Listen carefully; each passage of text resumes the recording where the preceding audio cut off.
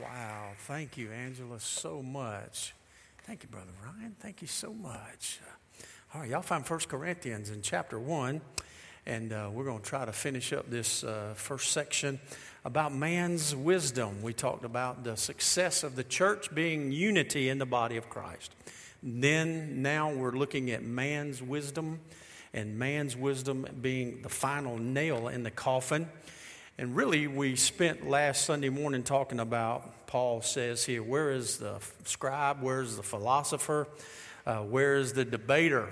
And so we looked at scholars, we looked at philosophers.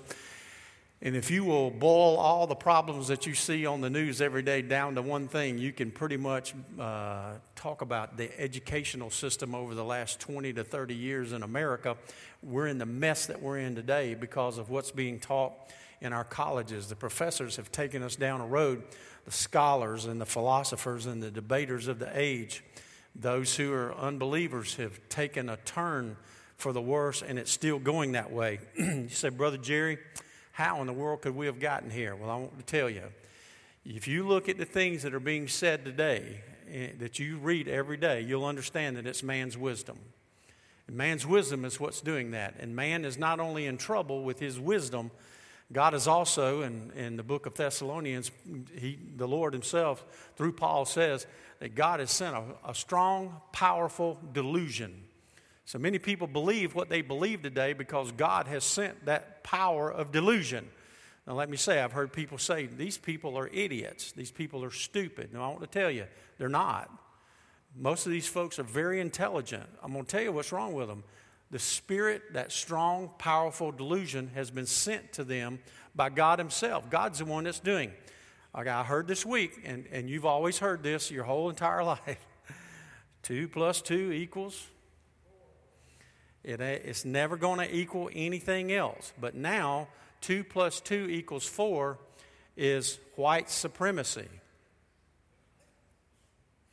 I listened to a woman last night trying to explain that on the news and to tell us why 2 plus 2, well, we really don't know that 2 plus 2 is 4. That's just what we've created it to mean.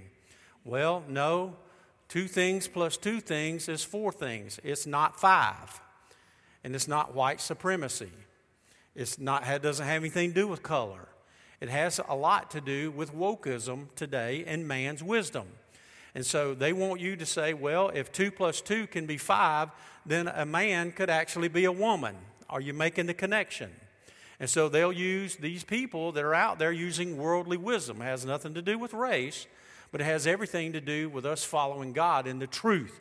And we're going to talk about the truth. You're going to see, again, the philosopher and the scholar and the debater. Now we're going to pick right back up, and we're going to go to verse number 21 this morning. And you're going to see, now look, pastors, I want to talk to your heart about the truth. The truth is what saves you. You understand? And we're going to preach the truth here. And so Paul says, let's just go to verse... If you'll look in verse 19, he says, the Lord says, I will destroy the wisdom of the wise, and I will set aside the understanding of the experts. And that's what's happening. The Lord has made fools of these people. And I told you last week that I really believe the government of the United States of America is one of the institutions that God is making fools of those people that are in the government. God is displaying his wisdom and the foolishness of man through the government. I mean, it's ridiculous what's happening. Where is the philosopher? Where's the scholar? Where's the debater of this age? Hasn't God made the world's wisdom foolishness? If you cannot see that passage of Scripture has come true right now in your eyes, then you have received the spirit of delusion yourself. And so I'm trying to reach you with the gospel of Jesus Christ. And if you can't get it, you need to start praying that God would reveal the truth to you because God's blinded your eyes. And I'll promise you this, if you'll turn from your sins, God will receive you with grace. Now look, verse number 21. Here's where we're starting today. For since in God's wisdom, the world did not know God through wisdom, God was pleased to save those who believe through the foolishness of the message preached. God is saving men through the thing that man thinks is the most foolish thing. Many people not here this morning worshiping Christ because they think that what I'm doing right now is foolishness. And the Lord says, I've chosen to save men through foolishness. And then he says, for the Jews ask for signs and the Greeks seek wisdom. But we preach Christ crucified, a stumbling block to the Jews and foolishness to the Greeks, the Gentiles. Yet to those who are called, both Jew and Greeks, Christ is God's power and God's wisdom. That's what he is to you and me who know him. He's the power of God and the glory of God to us. Because God's foolishness is wiser than human wisdom, and God's weakness is stronger than human strength. Now let's just launch from there. How ironic that man thinks he's so smart, but in John 1:10 it says that he was in the world, and though he was in the world and that he created the world, man in his own wisdom did not recognize who God was. And so the one who created the universe comes into our world and lives among us through the virgin birth. God leaves his throne. Spirit, God is spirit, and those who worship him in spirit and in truth. And he comes through the incarnation to this world, and man didn't even recognize him. We're really brilliant. But many of us did recognize who he was, and many of us do know that, and we hold to it. How ironic that man's wisdom is so great, they think, yet they call the Son of God a devil. They call Jesus a drunk. They called him a sinner. God even makes it even more ironic that he chooses to save people through the foolishness of preaching. Look at the word there. It says that he comes and he says, we have brought this to you through the preaching of the gospel, through the message that was preached. This is the Greek word kerugma. The Greek word kerugma has literally turned itself into a whole theological thought. Now, the word itself in its basic meaning means to preach or to herald. And so Paul is saying that God has chosen to save man through preaching. How many of you were saved from hearing a message preached out of the gospel of Jesus Christ? All of you should have just raised your hand. Because if you didn't hear the word of God preached, then you didn't get saved. You okay? That's where the message is. It's in the teaching and the preaching. The word kerugma itself literally has about 4, 5, 6, it's even much more than that, meanings as we go through. The Greek word means proclamation. It means to preach. But in the book of Acts, we have these, we begin to see these formations of theology as we go through the book of Acts. Jesus as the fulfillment of the Old Testament prophecies. His mission, number 2, attested by mighty works. His crucifixion, the resurrection, the ascension, the promise of his parousia, which is the Greek word for his return. So as you see, basically what the kerugma is how I very simply explain it to you many times, is the death, the burial, the resurrection, the ascension, and the return of Jesus Christ. It's everything that has the essentials of the message of the gospel in it. That's the kerugma. And so it's very unique that just in this one little Greek word right here, Paul says, listen, God has chosen to change the entire universe, the world, and your life personally on a personal level through the death, the burial, and the resurrection of Jesus. And man, in his great wisdom, missed that. That is amazing, isn't it? James tells us this, who's wise and understanding among you? Let him show it by his good deeds. If a man has his religion or his Christianity and you can't see it in his deeds, then he didn't get it. Yes, by deeds done in humility that comes from wisdom. Your deeds come from wisdom. You're going to find that most of the things that we know and believe revolve around the truths of the wisdom. But if you harbor bitterness, envy, selfish ambition in your hearts, do not boast about it or deny the truth. Oh, wow. And then he says, such wisdom doesn't come from heaven, but it is earthly, it's unspiritual, and it's devilish. Do you know that a pastor that's not preaching the word is actually preaching what the devil wants him to preach? If he's preaching man's wisdom, it is the final coffin in the church of Jesus Christ. Wherever he's pastoring, he'll kill that church if he brings worldly wisdom into it and doesn't preach the word of God. Proverbs 3:7 says, don't be wise in your own eyes, but fear the Lord and shun evil. When a man gets full of himself, you just watch. He is headed for destruction. If you take a church that's growing and doing great, and they get them a good liberal pastor, a good woke liberal pastor who's going to get out there and just tickle their ears and tell them what they want to hear, well, you can just shut the door on it. You can write Ichabod on the front door. The glory has departed. It'll be gone. It'll run itself in the ground, and it'll be terrible. Proverbs 16:25, there's a way that seems right unto a man, but in the end it leads to death. There are many people who are going to take their scholarship, they're going to take their debating, and they're going to take their philosophy to hell with them. It's very simple. Ecclesiastes 10:2. The heart of the wise inclines to the right, but the heart of the fool to the left. Y'all just put that together if you want to.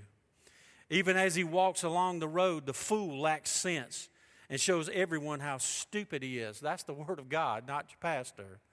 In Romans 1:21, listen very carefully. Well, Brother Jerry, what about all the people that don't know? What about the people who've never heard? Listen very carefully to the Word of God. And by the way, while I'm right here, if you'll just quit listening to every Tom, Dick, and Harry out there in the world that says something, you think, oh, well, he's in the pulpit, he's speaking the truth. It's right here in the book. If you'll just listen to the book will tell you what the truth is. Well, what about all these people that never heard? No, listen to the Word of God. Listen to the Word of God. For although they knew God, although they what? Although they knew God. How can you look at the design of this universe and not know that there's a creator? You can take some old fella sitting on a stump in the deepest, darkest bush, and when the scientists get there to study this people group, guess what they're doing? They're worshiping. They have a means and a mode of sacrifice, that they have rules in their community. All of that is within us. Although they knew God, they neither glorified Him as God, they did not give thanks to Him, but their thinking became futile and their foolish hearts were darkened. Men's hearts get darkened no matter where they live when they reject the truth. That's what happens to them. Although they claimed to be wise, Paul says they became fools. They exchanged the glory of the immortal God for images made to look like mortal man and birds and animals. In other words, they forsook the knowledge that God gave them about Himself and worshiped sticks. How can you take a piece of wood and take part of it and cook your dinner on it and carve an image out of the other half and worship it? That's man's wisdom in verse 22 and 23. I want to say you just get what you ask for. Today it's all about the miracles. I've had people, oh, Pastor, you don't believe in miracles? I say, yeah, I believe in miracles. God does miracles every day. Every time the sun comes up, there's a miracle. But your idea of what a miracle is and my idea of what a miracle is two different things. And you think God's a bellhop. And He's just in heaven to meet all your little specific needs because you're so special. Well, no, we live in a sinful world where there's consequences to people's iniquity. People want miracles. They want safety. They want comfort. He says the Jews want miracles and the Greeks are prideful. They want intelligence. The Jews were looking for miraculous signs and the Gentiles wanted sophists. Man, I did something this week. I thought, man, I'm going to check Paul on this right here. And I looked at how many Greek philosophers lived in the same day as Paul did. If you'll Google it this week, you'll see that pastor's telling you the truth. There are hundreds and hundreds of names that unless you could win on Jeopardy, you're probably not going to know any of those people. But I could remind you of Socrates and Plato and Aristotle. You hear those famous names, but I want to tell you, you Google it, you'll see there's hundreds of men in the day, and people listen to them, and they're still here today. They're the people that you see on the news all the time. They're the sophists. The Greek word is Sophia. It means sophist. It's the word for wisdom. There are people who are pontificating on television telling you what you ought to believe. They're the smartest men of men. They're the men of men. The men's of men, they want to tell you, we're smarter. Just listen to me, when all the time we should be listening to the Lord Jesus Christ. Paul said, I'm preaching Christ crucified. I want to tell you, when your pastor stands in this pulpit, it's about a man who was beaten bloody. He was beaten. And I'm asking you for all the passion and energy that you have to follow Jesus Christ. Amen. This is not some sissy milquetoast religion that I'm talking about. I'm talking about surrendering your life and giving up everything for the cause of Jesus Christ. That's the message of the gospel. And Paul says that I'm preaching Christ crucified. And he says it's a stumbling block to so many. The Greek word is scandalon. We get our word scandal from it. When a man hears me preach the gospel and he rejects it, it's a scandalon. It's a scandal to him. And it's a block. It's a stumbling block. And he's tripping over it. And if you don't believe what I'm saying today is true, I want to say you need to fall on the rock before the rock falls on you. You need to quit tripping over the stumbling block. He's God Almighty, and He's asking you to take up your cross. This word, the preaching of the cross and the message of the truth, is a stumbling block to disobedient people who are wise in their own eyes. And the church today thinks it knows better than God. And there's some preachers, one of them right across town, he's got 40,000 members. And he thinks because he's drawing a big crowd, he's gotten too big for his britches, and he thinks the Word of God is not applicable in the pulpit anymore. He's even just done away with the Old Testament altogether. Well, I want to tell you, folks, it's from the beginning to the end, and it's still relevant. You can't even get to the New Testament without the Old Testament. It all intertwines. You can't even understand the book of Revelation without the Old Testament. It's all there. It's there for a reason. And if the stumbling block is foolish to you, maybe you just don't know Jesus Christ as your Savior. You're just lost. So don't tell me I'm foolish. Well, I'll tell you, I know what I am. I want to tell you, the average Baptist can't take the truth. We got a bunch of spiritual crybabies, spiritual truth crybabies in the church today. People just love to tell me, oh, Brother Jerry, preach it, man. Preach it, man. And then when I preach it, they get ticked off. I'm serious. It hadn't been too long ago, somebody walked right out that door. I was standing out there. They grabbed me by my lapel. Preach it. Those people need to hear it. That's what it's told. 2 weeks later, they got mad and left. 2 weeks. They made it 2 weeks. You know what that was about? The Lord dumped the truth in their lap. That's what happened. It hit them. And then they got mad at me. Listen, the Bible says this. I call this the preacher's imperative. That's the title of the sermon that I preach. It's 2 Timothy chapter 4. In the presence of God. What? Paul says, Timothy, I got something to tell you, and I want to tell you in the presence of God and these witnesses. He says, I want to tell you, there's one who will judge the living and the dead. That ought to get the preacher's attention. Y'all all right? When I come here this morning, I belong to Him, and I'm responsible to Him. And you can get mad at me if you want to, but I'm responsible to the Lord, and I'm going to pay for it if I don't. I'd rather you get it than me. Y'all all right? I want you paying attention, because he says, Timothy, I am calling you before God, and I'm telling you to preach the word. Karuksan, ton logon, preach the word. Don't come with all this silliness. Preach the word. That's why I gave it for you. Be prepared in season and out of season. Correct, rebuke, and encourage. I'm here to encourage you this morning. I want you to hear the truth of the gospel and get encouraged. I want your hearts to be filled. I want you to learn to live for Christ and be healthy and whole and solid. I want your lives to be good and your families to be good and you to stand tall in Jesus. I want Him to prosper you and pour His grace out upon you. And you only get that from the truth. He says, for a time will come, though, when men, they won't put up with sound doctrine. Instead, to suit their own desires, they will gather around them people, false teachers that will tell them what they want to hear, what their itching ears want to hear. They want to know what to hear. Literally, 2 + 2 is 5. That's what I wanted to hear. A man can be a woman. No, he can't. It's not true. And the hardest hour of the week for you is right now. It's right now, because you have to listen to the Holy Spirit. Not everything I say this morning applies to you. You all right? Some people get mad about me, about things, and say, Pastor, you just socked it to me on Sunday.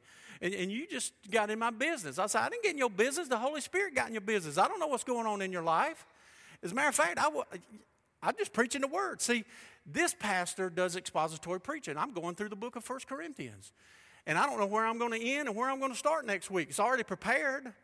And so if you got convicted about something, let me tell you something what happened. The Lord lined it up for you. Don't blame me. The truth just became a stumbling block to you. You know why the sanctuary is not full at Woodlake sometimes? Because they can't take the truth. We got truth crybabies. They come here, they hear it, and they say, I can't take that. If you don't believe me, ask somebody. I'll tell you what. You come to me, and I'll prove it to you. I'll tell you. One of our members was sharing with somebody in one of our events, and they said, well, why don't you come? Don't you love Brother Jerry? She said, oh, I love Brother Jerry. I just can't stand the conviction while he's preaching. Awesome. If you don't believe it, the person that got told that's in this room right now. Y'all all right? Look at verse 24. To the called, His power and wisdom. He is not a stumbling block to you if you're saved. If the truth is a stumbling block and a scandalon, you might not be saved.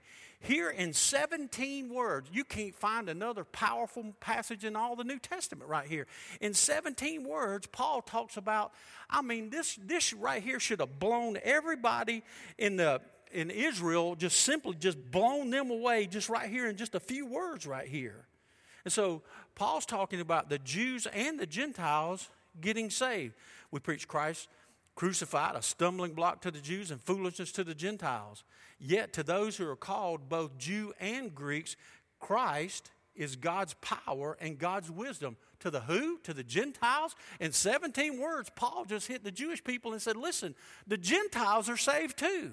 And Christ crucified, who's been a stumbling block to you, you were blinded so the Gentiles could come in. And right here in a very quick 17 words, depending on what your translation is, Paul claims that Jesus is God's power and wisdom, not only for the Jew, but also for the Gentile. Power and wisdom literally are not a thing, folks. They are a person. Listen, 1 Corinthians 2, 1 through 5. When I came to you, brothers, I didn't come with an eloquence of superior wisdom as I proclaimed to you the testimony about God.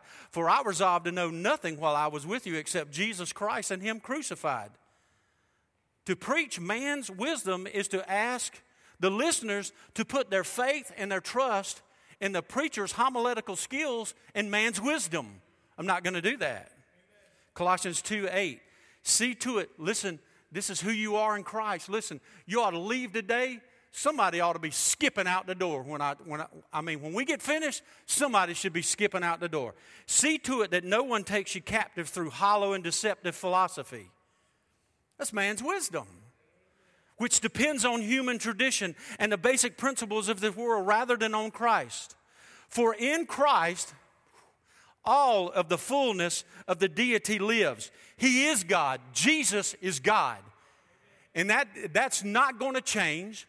And you can be mad with Jesus forever and hate him and I don't want anything to do with God, but I love Jesus. No, if you love Jesus, you love God. If you love God, you love Jesus. All the fullness of the Godhead dwells in Jesus. Now, get this. This is really good. Listen. And you have been given fullness in Christ. The King James says, and Jesus is in you. So if Jesus is in you, you have all the fullness of Christ. You have all the fullness of God. I want to tell you, if you want the real deal, grab a hold to the truth. Don't use the gospel message literally as a stumbling block. Receive it, love it, hold on to it, embrace it. For all the fullness of the Godhead dwells in him, who is the head over every power and authority. Man's wisdom literally corrupts everything. Man's wisdom corrupts a man's mind. It corrupts his education. It corrupts his relationships. It corrupts his spirit. It corrupts the economy of the United States and America and the world. It corrupts philosophy, our worldviews, our ability, our successes, our power. Man's wisdom corrupts everything that it touches. The Word of God and the wisdom of the Word of God, literally, as it's brought to us, is diametrically opposed to man's wisdom. It is the opposite. How else could we explain what we're about to look at? Look in verse number 25. The foolishness of God is stronger than man's strength.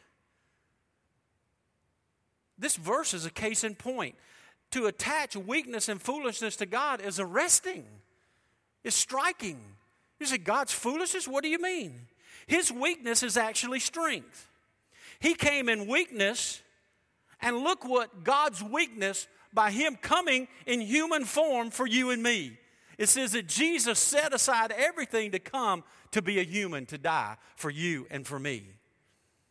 Oh, listen, Proverbs 16:32. Better a patient man than a warrior, a man who controls his temper than one who takes a city. Wow. You see, that's opposite. Today we would say, oh no, strength is you go in, you whoop everybody in the room, and you take over. But the scriptural answer is a man who can control his temper and his tongue and talk things through and get things settled. You see, that's humility, that's weakness. But yet it is spiritual and it's more powerful. Do you know that you have the most powerful thing in you right now? You have the ability within your heart to share the gospel with someone this morning. When you leave from here, you can go to lunch and share with your waitress who doesn't know Jesus. You can share with them and they'll get saved and be in heaven for all eternity. What else in this world is that powerful? You have nuclear power. You have nuclear gospel message power within your heart to share with somebody else. Now, that's powerful, folks. That's the spiritual aspect of what Paul is actually saying. Man's strength says God's weakness says give. Man says take it. Just take it. But God's weakness says don't take, give. Man's wisdom says it's rational prudence and calculated research. And Jesus says walk by faith. There's a difference in God's wisdom. If you give me a man full of Jesus, relying on the Holy Spirit, I'll take him over an intelligent devil any day of the week. Look at verse number 26. Paul's not being cruel. He just says this. This is God's wisdom. Paul is very serious. He said, think back, literally think back to what you were. He said, brothers, consider your calling. Not many are wise from a human perspective. Not many powerful. Not many of noble birth. Paul says, listen, y'all weren't a whole lot when the Lord called you. That's humbling. You know what I am standing here this morning? The least of these. I'm absolutely nothing. God could get anybody to do this. He can call anybody, raise anybody up to do this. Paul's not being cruel. He's just saying, when the Lord found you, you weren't anything.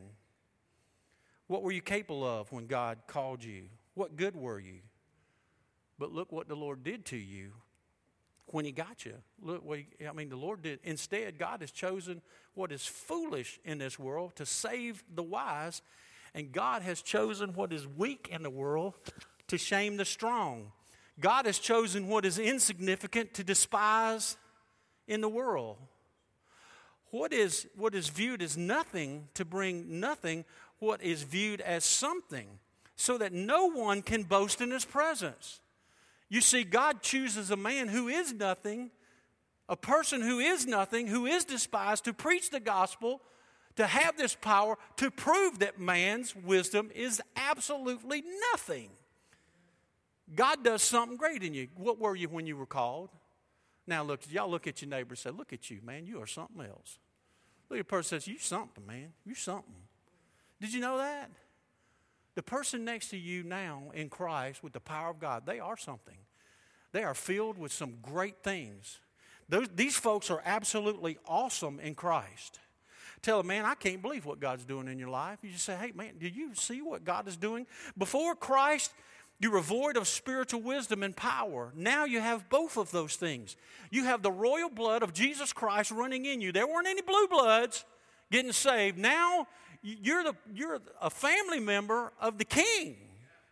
As a matter of fact, the Scripture calls you a saint. Before, Paul says, we were wise in our flesh. Man, that wasn't doing us any good. In verse 27 and 28, I said, listen, I'm foolish, I'm weak. And I'm not tooting my own horn, but I want to tell you, there's people that look at me that I'll meet them. I've seen these people in 30 years, and they said, what are you doing with yourself these days? I said, I'm a pastor. I've been a pastor for 35 years, and I do weddings, I do funerals. And they said, I can't believe you're doing stuff like that. I remember you in high school. You were an idiot. And I was like, well, you're right.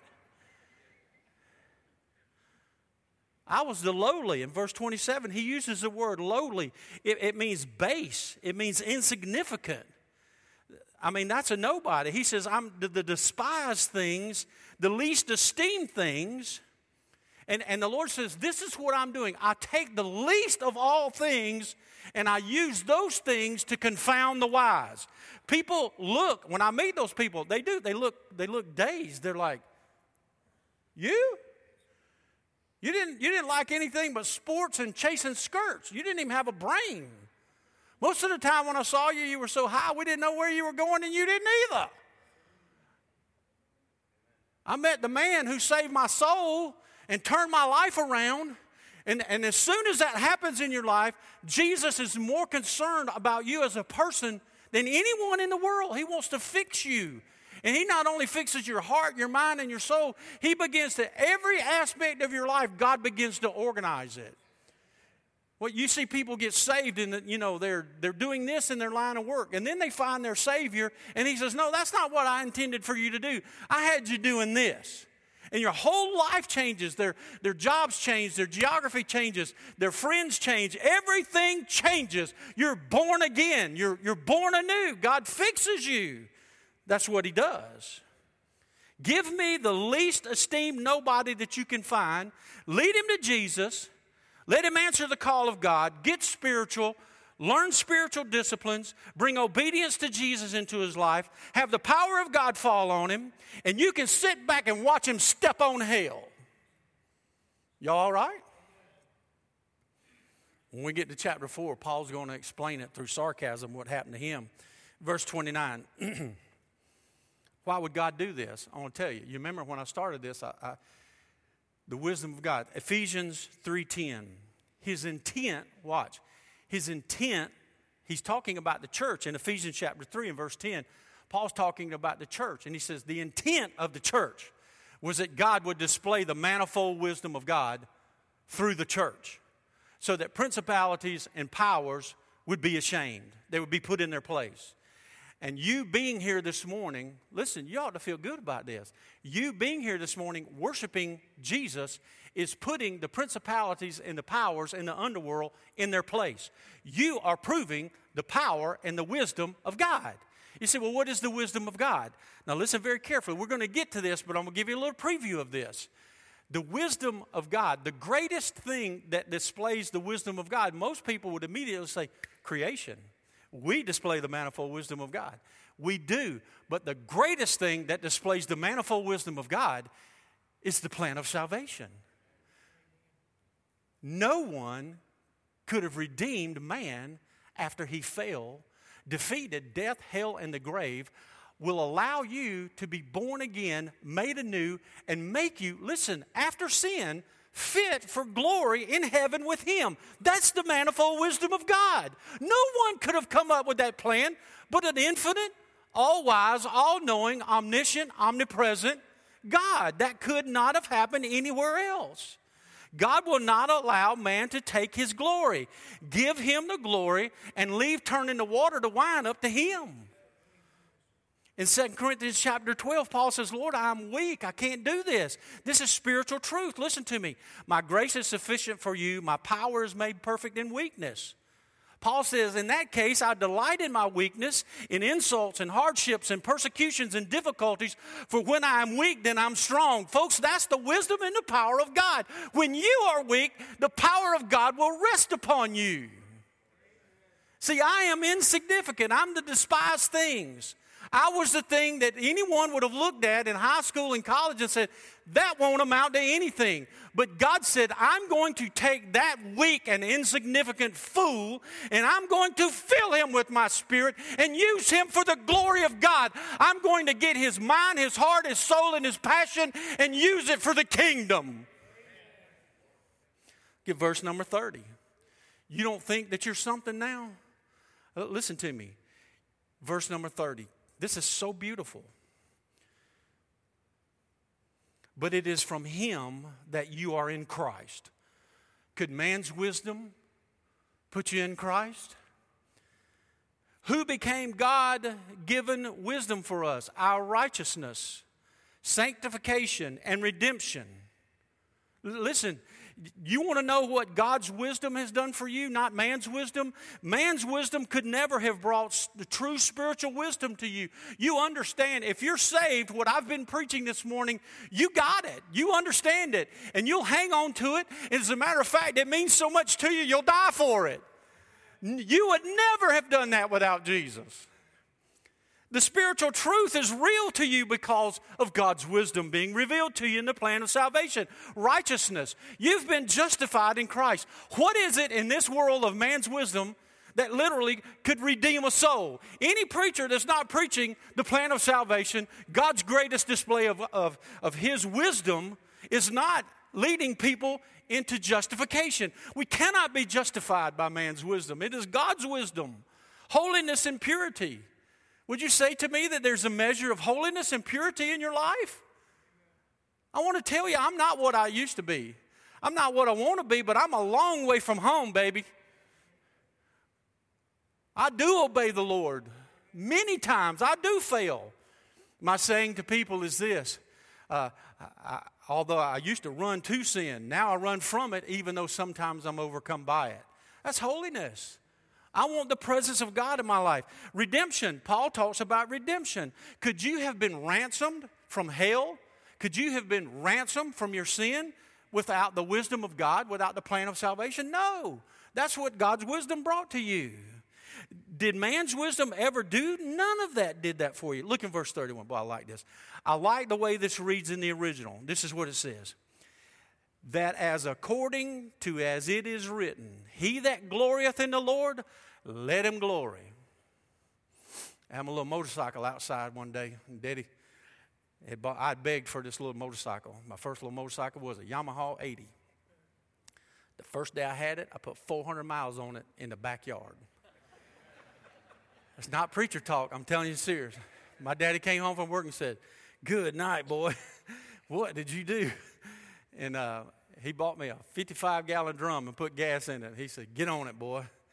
And so we got it there at the house, and I said, "Daddy, I'm ready to ride it. I'm ready to ride it." And I won't never forget. He said, "Well, get on it, boy, and go." And I said, "Daddy, can I ride my motor scooter?" He said, "Go on, boy, get on it and go. Ride that thing." I want to tell you, I like that. It compares to this verse right here. If you want to glorify Jesus, well, get on it, boy. I mean, get after it. Have you ever had your daddy say, "Oh, that's an old country saying"? Well, get after it, son. You say, "I'm going to climb that tree." The cat was up there, the cat stuck in the tree and said, "They can't get the cat down." I said, "Daddy, I'm going to climb a tree and get the cat." He'd get after it, boy. I like to see this. You're going to kill yourself. This was before funny videos ever came around, It's like, and then he'd tell somebody, this good Southern saying, Sanford, you like it? He said, "That boy clumb up that tree and got that cat." What's he going to do? Country people are the best, man. Where can you find the word clumb? You can't find that anywhere. Some of y'all have actually said, "That boy done growed up." Get after it. You want to glorify God? Get after it. He gets glory from the weak and the insignificant things. Now, Paul, let me pull up the big picture and we're done. Divisions, quarrels in the church, picking out worldly leaders to follow, and man-made wisdom, Paul said, that will destroy a church. In your notes, there's tons of quotes here. There's 2-3 pages of quotes from Spurgeon on what true wisdom actually is. Let me tell you how man's wisdom works and what it'll do to people. There was a young man that came to church here. He brought his family. He was friends with somebody else, and he came, and it just happened. I was preaching through Genesis. We're talking about creation. They visited probably 3 months. And then one Monday morning, he called me and said, "Heard you preaching yesterday. We were there. You almost had us. And I was going to join the church. But you said something yesterday that I just can't join the church." And I said, I got to thinking, what in the world did I say yesterday? I said, but I'm used to ticking folks off, so it's all right. But I said, "What was it that rubbed up against you so bad?" And he said, "Well, you said you were a young earth creationist." I said, "Well, yes, sir, I am. I believe we've been here about 10, 15,000 years at the most." I said, "God created it looking old."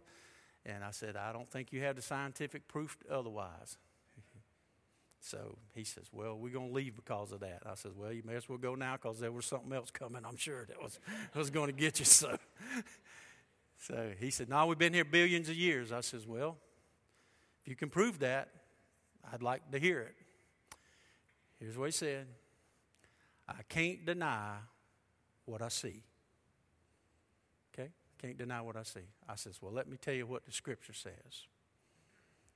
We walk by faith, not by sight." And you can take a Christian scientist who loves Jesus with all his heart, and you take an atheist who's an evolutionist, and that scientist that knows Jesus will destroy everything they say.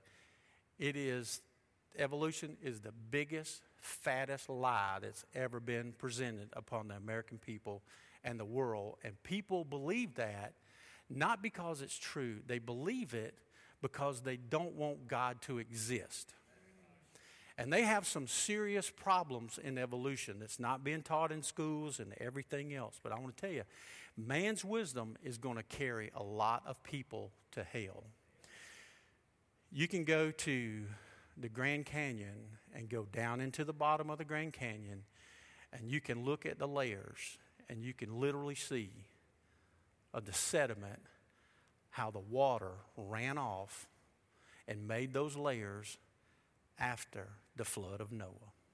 You can see it. It's there. When I worked at Plant Vogel, when I was a young man in the pipe trade, before the Lord called me into ministry, in Waynesboro, Georgia, we're 300 and something miles from the coast. And they were digging the foundation, and they dug down under there to put those reactors in there. And guess what they found? Seashells. Thousands and thousands of pounds of seashells. How did that get there? Well, you see, the ocean used to come up into here. No, it did not. No, it did not. The flood of Noah brought those seashells up there. They found fish bones in the tops of the mountains in Chile. How do those fish bones get in the top of the mountain up there? Not just one or two. Bunch of fish bones. When the water receded in Noah's flood, the fish got trapped up there. Man's wisdom will lie to you. Lon Woodrum says this. A United Press survey found that the typical American is a 27-year-old who does not read one book a year. He's materialistic, satisfied with small pleasures, bored with theological truths. Although he may attend church 27 times a year, he's not interested in the supernatural. He's concerned with neither heaven or hell. In fact, he has no interest whatsoever in anything other than in immorality. He doesn't concern himself with immortality. His principal interests are football, hunting, fishing, and car tinkering. You know what man's wisdom has done for man? It's made man plan more for a 2-week vacation than planning for eternity. And I want to tell you this morning, Jesus is coming. Amen. Jesus Christ is coming. Amen. And Jesus can save the transgenders. He can save the homosexuals. He saved me. He can save party boys. He can save wayward teenagers. He still heals. He's still powerful. He's still on the throne, and he is coming. Amen. And I warn you with every fiber of my being, he is my best friend. He has changed my life.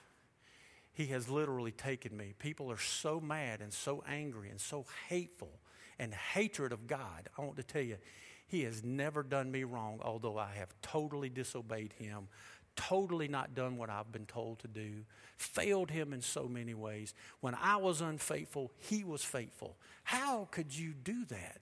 We're coming upon Easter. He died for you on the cross as the perfect sacrifice to forgive you of your sins. Pastor is going to stand right here today, and I'm going to give you an opportunity. If you're in this room and you've never received Jesus as your Savior, would you come and say, Pastor, please lead me to Christ. I want to know this Savior. I want to know this God.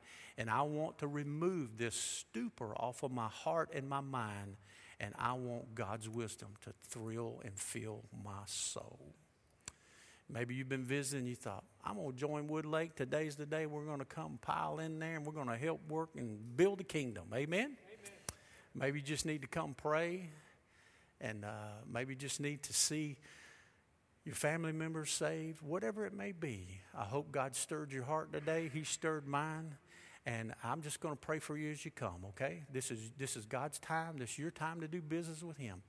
We call this the invitation in the Baptist church. I'm not going to come to you. That's why we call it the invitation. You have to come to me and say, Pastor, please help me. I don't have anything to offer but Jesus. Amen. Father, in Jesus' name, we pray.